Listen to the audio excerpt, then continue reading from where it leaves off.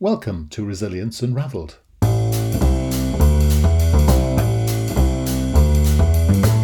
Hi everybody and welcome to Resilience Unravelled, a podcast that examines all aspects of personal and organisational resilience. A huge all-encompassing subject that covers the ability to thrive in life by harnessing your cognitive, emotional, physiological and contextual abilities. I share stories from people who have thrived despite remarkable obstacles, as well as highly successful practitioners and experts across a range of topics. And this podcast introduces their amazing stories and expertise, as well as my own reflections, perspectives, strategies and tips, which come from my own synthesis of themes and trends from wider learning. You can go to qedod.com/extras to access offers, tools and resources, including free articles and ebooks. For those of you that would be interested in supporting our work and contributing more proactively, you can find our new Patreon page at patreon.com. Then search for Resilience Space Unravelled. So, let's get started. Enjoy the show.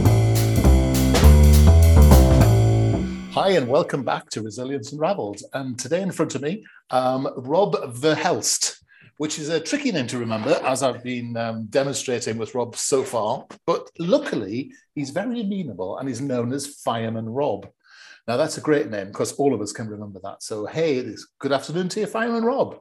Good afternoon. Russell, you've been very resilient in finding my last name. I love it. I think it's knowing one's inadequacies. So, where are you in the world, Rob? I'm actually in Madison, Wisconsin, so in the U.S. So which bit of the my U.S. geography is not great. Which bit? So just above Chicago, about two and a half hours north of Chicago. Oh, you're nearly in Canada. Yeah. Oh, yeah. Don't you know? Well, no, the less said about that, the better. Yeah. You're so close to all that free healthcare. Yeah. I need it nowadays. I'm old. Yeah, looking at you. You are. Yeah. There's gray in the beard. There's showing off. You've got a beard. So tell us a bit about yourself and Fireman Rob. Tell me your story. Yeah. So I've been a fireman for the city of Madison in Wisconsin for since the year 2000. About 2011, I started doing Ironman triathlons. So after the September 11 attacks, I did search and recovery in New York City. I was 23 years old, impacted and changed my life completely in so many different ways. And, coming from that dark spot in 2011 at Ironman, Wisconsin, an Ironman is a 2.4 mile swim, 112 mile bike, and a 26.2 mile run. And to kind of commemorate that and have people see through my actions, not just through my words, I did the full run portion. For me, it was a walk, but in my fire gear, which is about 50 pounds. Wow. And since then, I've done 23 full Ironmans and 28 half Ironmans since that 2011. And I get to go all over the globe and speak to people about a resilient mindset. And my whole life has been centered around that, being in the fire service and also doing these races and just trying to find my mental health and being resilient in that. Yeah. So, well, you've given us tons to unpack, first of all, there. So tell us, obviously, just share what you want, don't overshare, but tell us a bit about that September 11th thing, because at 23, that's a big thing, isn't it? There's a lot of people who are scarred for life from that and incapacitated, and there are a lot of people who've thrived and moved forward. So I wonder if you can put your finger on, as well as talking about your own experience, put your finger on what might be the differences. Yeah, I think, for many years, and I think this is, as I've gotten older, I've started to look into mental health and started to try to get myself better.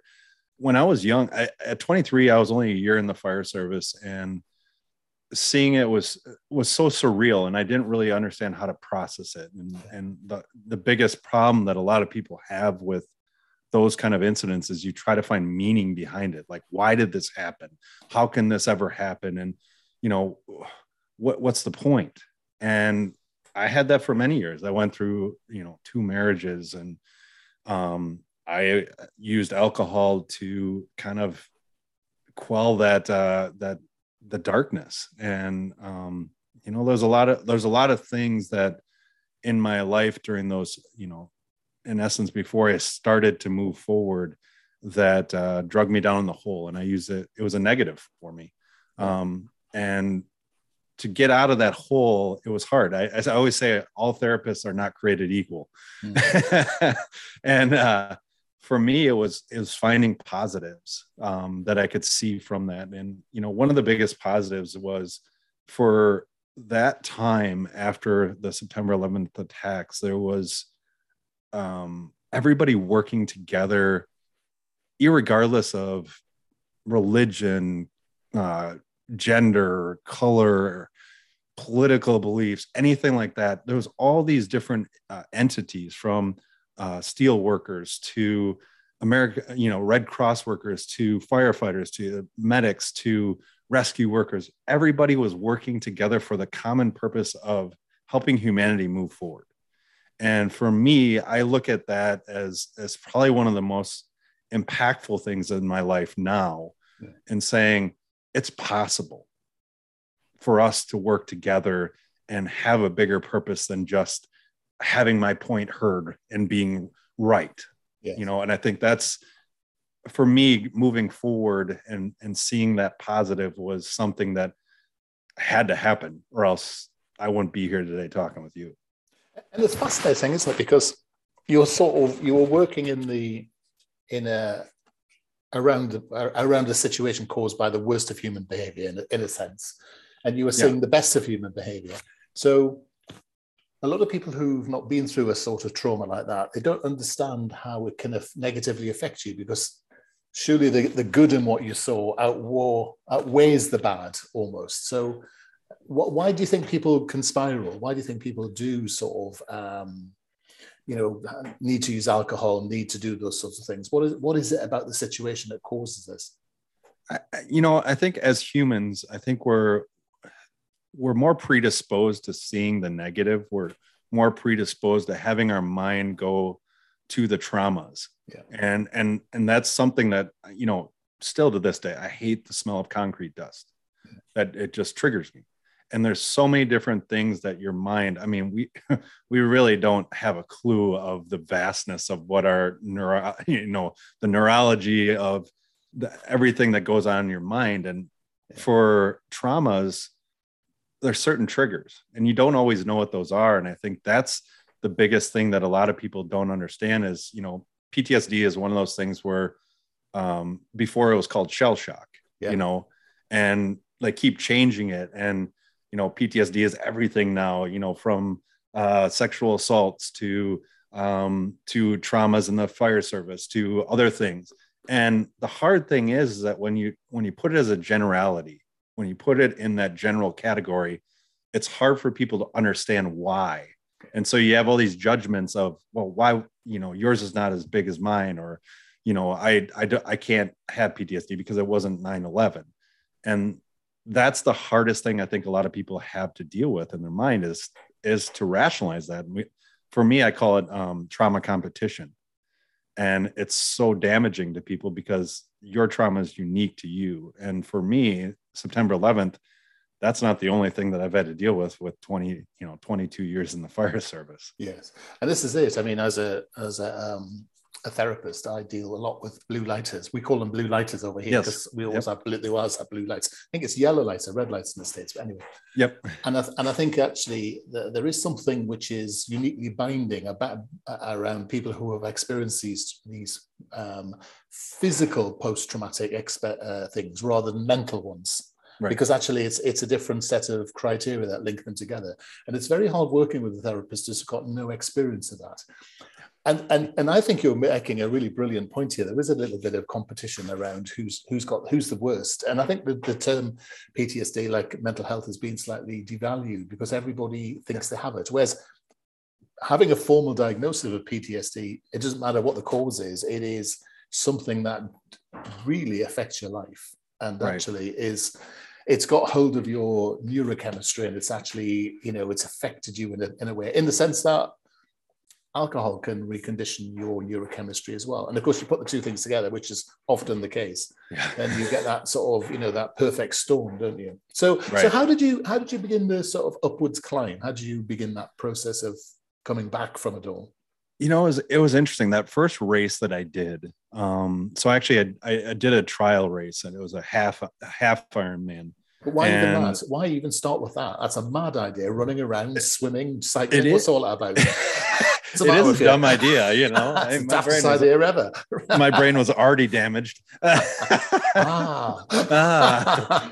It was interesting because it was a challenge. And in the, I think in the military and the fire service, a lot of what individuals do to still feel alive, to still feel like there's something there, is challenge ourselves to the nth degree. Yeah.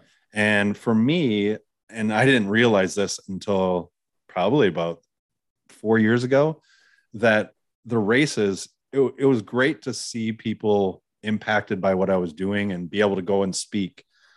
But it was interesting because the pain that I felt and was able to go through during that race was actually what I needed. Yeah. That was the benefit to me, because I felt like I was still alive. I felt like I was doing something that was beneficial. Yeah.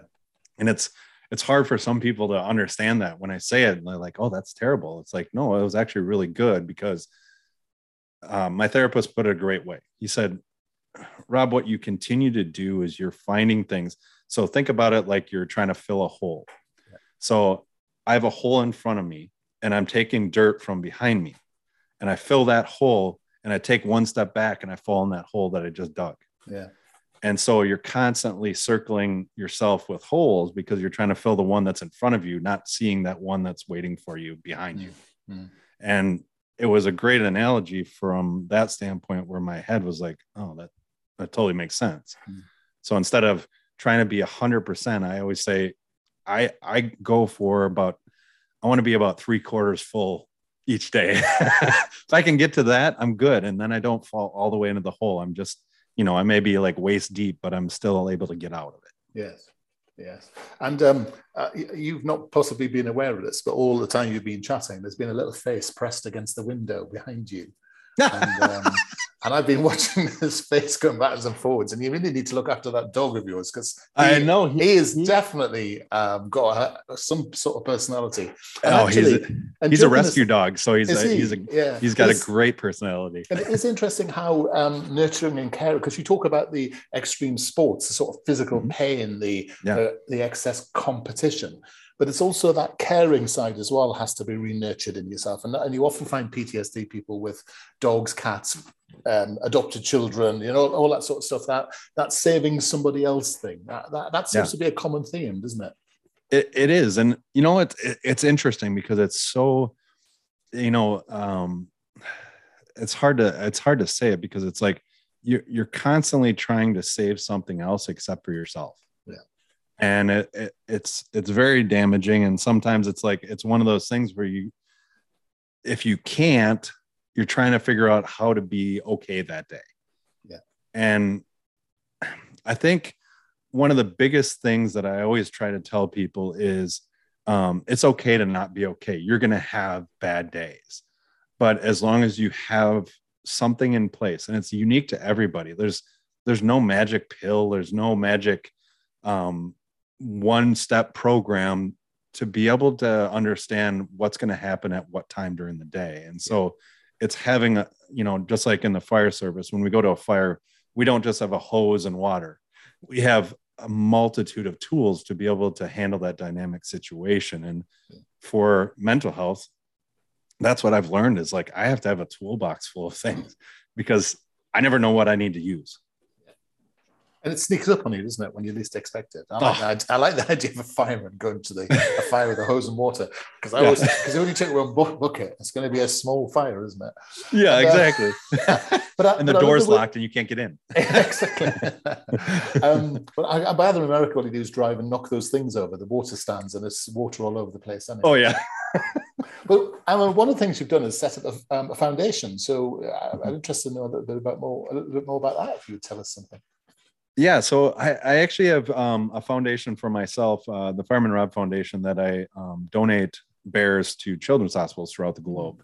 And I've been doing that for a long time. And the great thing is our acronym we use is SMILE. Yeah. Simple moments impact lives every day. And it's so true because it's not the grand gestures, it's the simple things. And I've been blessed to be able to deliver some bears, but I also have people when they donate, they deliver the bears themselves.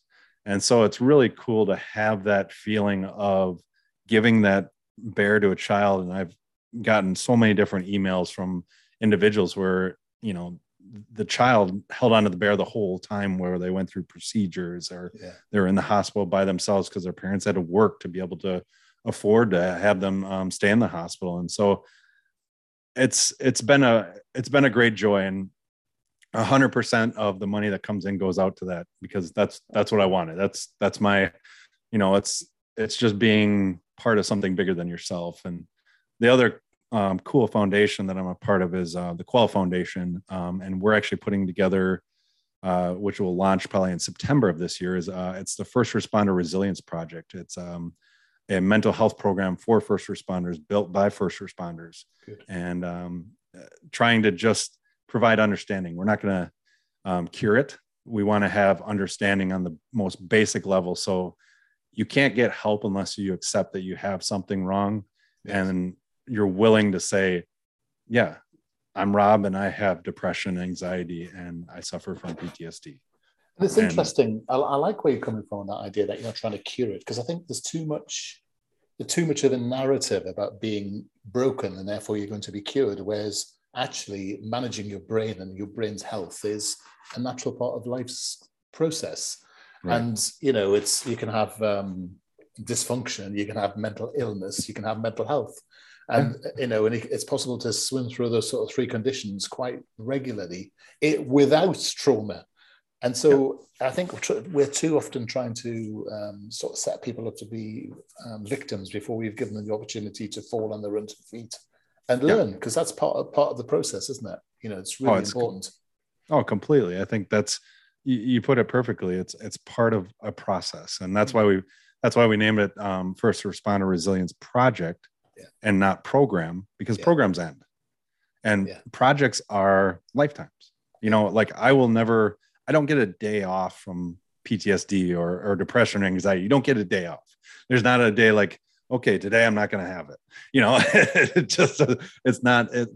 There's not a vacation, and you just have to learn to live through it and not try to get past it. And that's the thing. Yes. Yeah. It's interesting. Yeah. You and I are going to have a fascinating conversation at the end of this call, because I want to disagree with something you said, but I don't want to do that on air. No, that's all right. No, I think one of the biggest things, and I love, for me, it's so important that people see many different sides. And for me, like the understanding of different perspectives, that's what makes my life 3/4 full, is that if I can find other things or understand other ways of doing things, that's a gold for me. That's gold. Yes. I just find in our therapeutic world, there's, how can I put this? There's a sort of process that allows people to rehash their experience. So they never do put it behind them, and they never do strip the emotion away from the memory. And I just wonder, there's a lot of therapists who seem to thoroughly enjoy having, the holidays paid for, frankly, by PTSD people. And, I've worked with a lot of PTSD people who have no symptoms, who have gone past it. It's not great for my holiday regime, because, they go away and they stop paying me. But actually, I do think there's a thing in mental resilience, which is actually about saying, we get to the point where it is not cured, because it's not about being ill. We've got to a point where we've coped and dealt and managed, and we've got past it. So, and I wonder if part of the process for you living in this every single day is you're sort of rehashing it all the time. And you often find this in therapy is, people complain because what they're saying is, well, I have to keep going back and reliving this experience. And it's the last thing you need to be doing, really. But there's a ton of new tricks and ideas out there in therapies which really do help people with PTSD. And I completely agree with you there. I completely agree with you. It's not, for me, it's not valuable for me to go back into those situations and talk through them, because right now I need to, like, when I work on myself, I'm working on, okay, well, in this moment, 2 days ago, I felt this and it triggered something in my mind that did this. And it's like, I'm not going back to that incident that happened. I just need to deal with how I'm going through this now. Yeah. And I think you're completely right. Is like, that was the old school of shell shock, of let's talk through it and then maybe you'll find meaning. And it's like, there's no such, in my mind, obviously, I always like to preface in that, is that trying to find meaning of a situation that is so dynamic and so unmeaningful. I guess that's maybe not the word, but it's a good word. Unrealistic to find a meaning. Yeah. Is going to constantly leave you feeling empty. Yes. And there's a difference between meaning and learning. Yeah. Oh, yeah. And you can learn a ton, but it doesn't need, and there's a sort of it's a modern myth that everything in life has to have a purpose and meaning, doesn't it? And actually sometimes it's just enough to be. Yeah. And I think sometimes we forget that, but so true. That's another program. Tell us, as if I've been cued, tell us a little bit about the new book. Oh, yeah. So it was interesting. And I think one of the biggest things for people is reflection. And for me, I found that there's seven, I call them catalysts, that have really helped me to get to where I am now and helped me throughout my life. And it's passion and purpose, ownership, decisions, emotional control, resilience, faith over fear, and mental strength. And all of those tie together like this. So if I have purpose and passion, if I understand my purpose and passion, I can start to take ownership of my actions, my words, my decisions. And my decisions are actually two types of decisions: tactical and strategic. Tactical are in the moment, they're experiences. Strategic are those bigger goals that sometimes you don't get to, but you're always constantly working towards them. And if I'm working towards them, I have to have emotional control. I can't get deterred by people saying you can't do this. I can't get deterred by people saying, you're not worth it. I have to have that emotional control, which inevitably creates my resilience to be able to have faith in myself over all the fears that surround me, which inevitably lead to you having unique personal mental strength. Yeah. Very good. And is the book a storybook, or is it a workbook? I mean, there's lots of it's a workbook. I'm not a huge reader. I don't like chapter books, so I made it so I like to read it. So it's short stories. What it does is it lays out. There's a little short that tells you information about one aspect, a strategy, and then I tell you how it applied to my life, and then at the end of it is an action step of how you can apply it to your life. Okay, I'm just looking up on Amazon. So it's when does it launch? Oh, it's up there. So you can go. So Forged in the Fires. I can see it in front of me. Yeah. Very good. Yeah, it looks good. Not too thick. No. I wouldn't want to read that thick of a book. I'm just checking. It's in .com, but it's not in .uk yet. So I think it should be. I'll change it today. Change it today. No, it's good. But by the time anybody listening looks, it'll be there. That's all. It'll be there. It'll be there. Available from all good Amazon sites and bookstores and on your site. And your website, I believe, is called firemanrob.com. Yes, it's super simple, just like the book. Yeah, and that's a very good thing. And where else can people find you, get hold of your work, hear what you have to say? I'm on all the social media channels. On Instagram, it's Fireman Rob Strong. On Facebook, it's Robert Fireman Rob Verhelst. I'm on LinkedIn. I've got a lot of different things on LinkedIn, and then also on Twitter as well. So that's Team Fireman Rob. So a lot of different avenues, but it's one of those things. I have a podcast as well, Forged in the Fires podcast with Fireman Rob, where I've interviewed a bunch of different people, and it's fun. It's like, I'm sure you've seen, it's great hearing other people's stories to inspire you. Yeah. And it's also different voices as well, because often you find that people are saying the same thing, but that's that different point of connection, isn't it? And Yes. that different background and such like. So, well, Rob, it's been brilliant to chat to you today. We talk less about your Ironman work and more about general mental health, but that's great. And I really appreciate your time. And as I said, firemanrob.com is the place to head to. Forged in the Fires podcast. And you've been a joy to talk to us again. I appreciate you having me on. Thanks so much for your time. You take care. Thank you. Hi, everybody. I hope you found that episode useful and interesting. Feedback is always welcomed, and if you are in the mood to subscribe to us or even leave a comment on iTunes or Stitcher, that would be amazing. If you want to suggest ideas or even people you would like me to interview, then reach out to us at qedod.com/contact. As I said earlier, you can go to qedod.com/podcasts for show notes or follow the links.